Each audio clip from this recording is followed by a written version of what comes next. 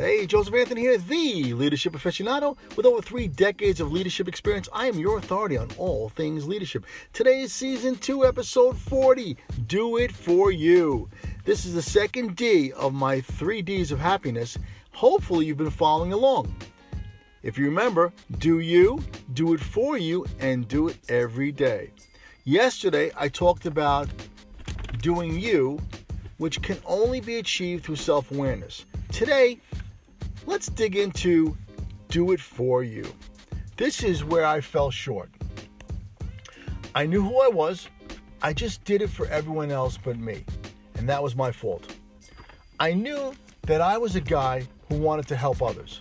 But I would have preferred to help others in a way other than law enforcement.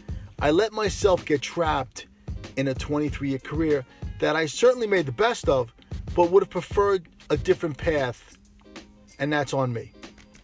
I have no regrets, because had I changed the course of events prior to meeting my wife, I would not have met her and had the 2 beautiful boys that I have now. So, no regrets. But I can always change what I do from today on. I am in control of the rest of my life. So I made a choice last summer, a conscious choice, that I will do me and I will do it for me. I am in charge and I choose happiness. And you're right, I am being selfish. And it's okay. My boys are good and I will always be there for them. My bills are being paid and I'm trying to minimize my financial obligations to free myself up to be happier. I don't need stuff to impress others. It's my time now. The other day, Dr. Phil talked about this on his podcast, Fill in the Blanks. He stated that if you keep depleting your emotional bank account, then you will have nothing of you left to give to your loved ones. He agrees that you should absolutely be selfish when it comes to your happiness.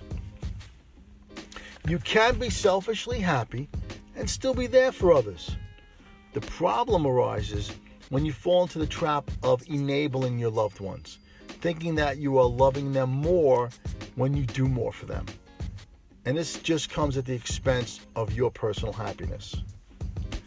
I know life happens. I'm not saying quit your job that you hate and go backpacking through Europe at 40-something years old. I just don't want you to wake up one day when you are in your mid-50s and realize that you are not happy, that you are going through the motions for all the wrong reasons. So what can you do to do it for you?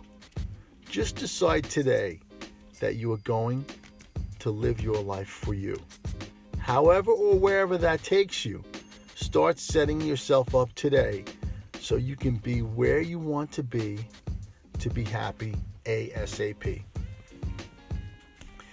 If it is geographical, then start researching income generating opportunities or job opportunities near the city or town where you want to be, if that's the issue. That will allow you to live in the area of your choice. If it is a job change, then just keep applying or meeting with people, marketing yourself until you get the job you want. If it is a career change, that involves a little more, right? So set yourself up at night or on the weekends, as long as it takes to make the transition less extreme.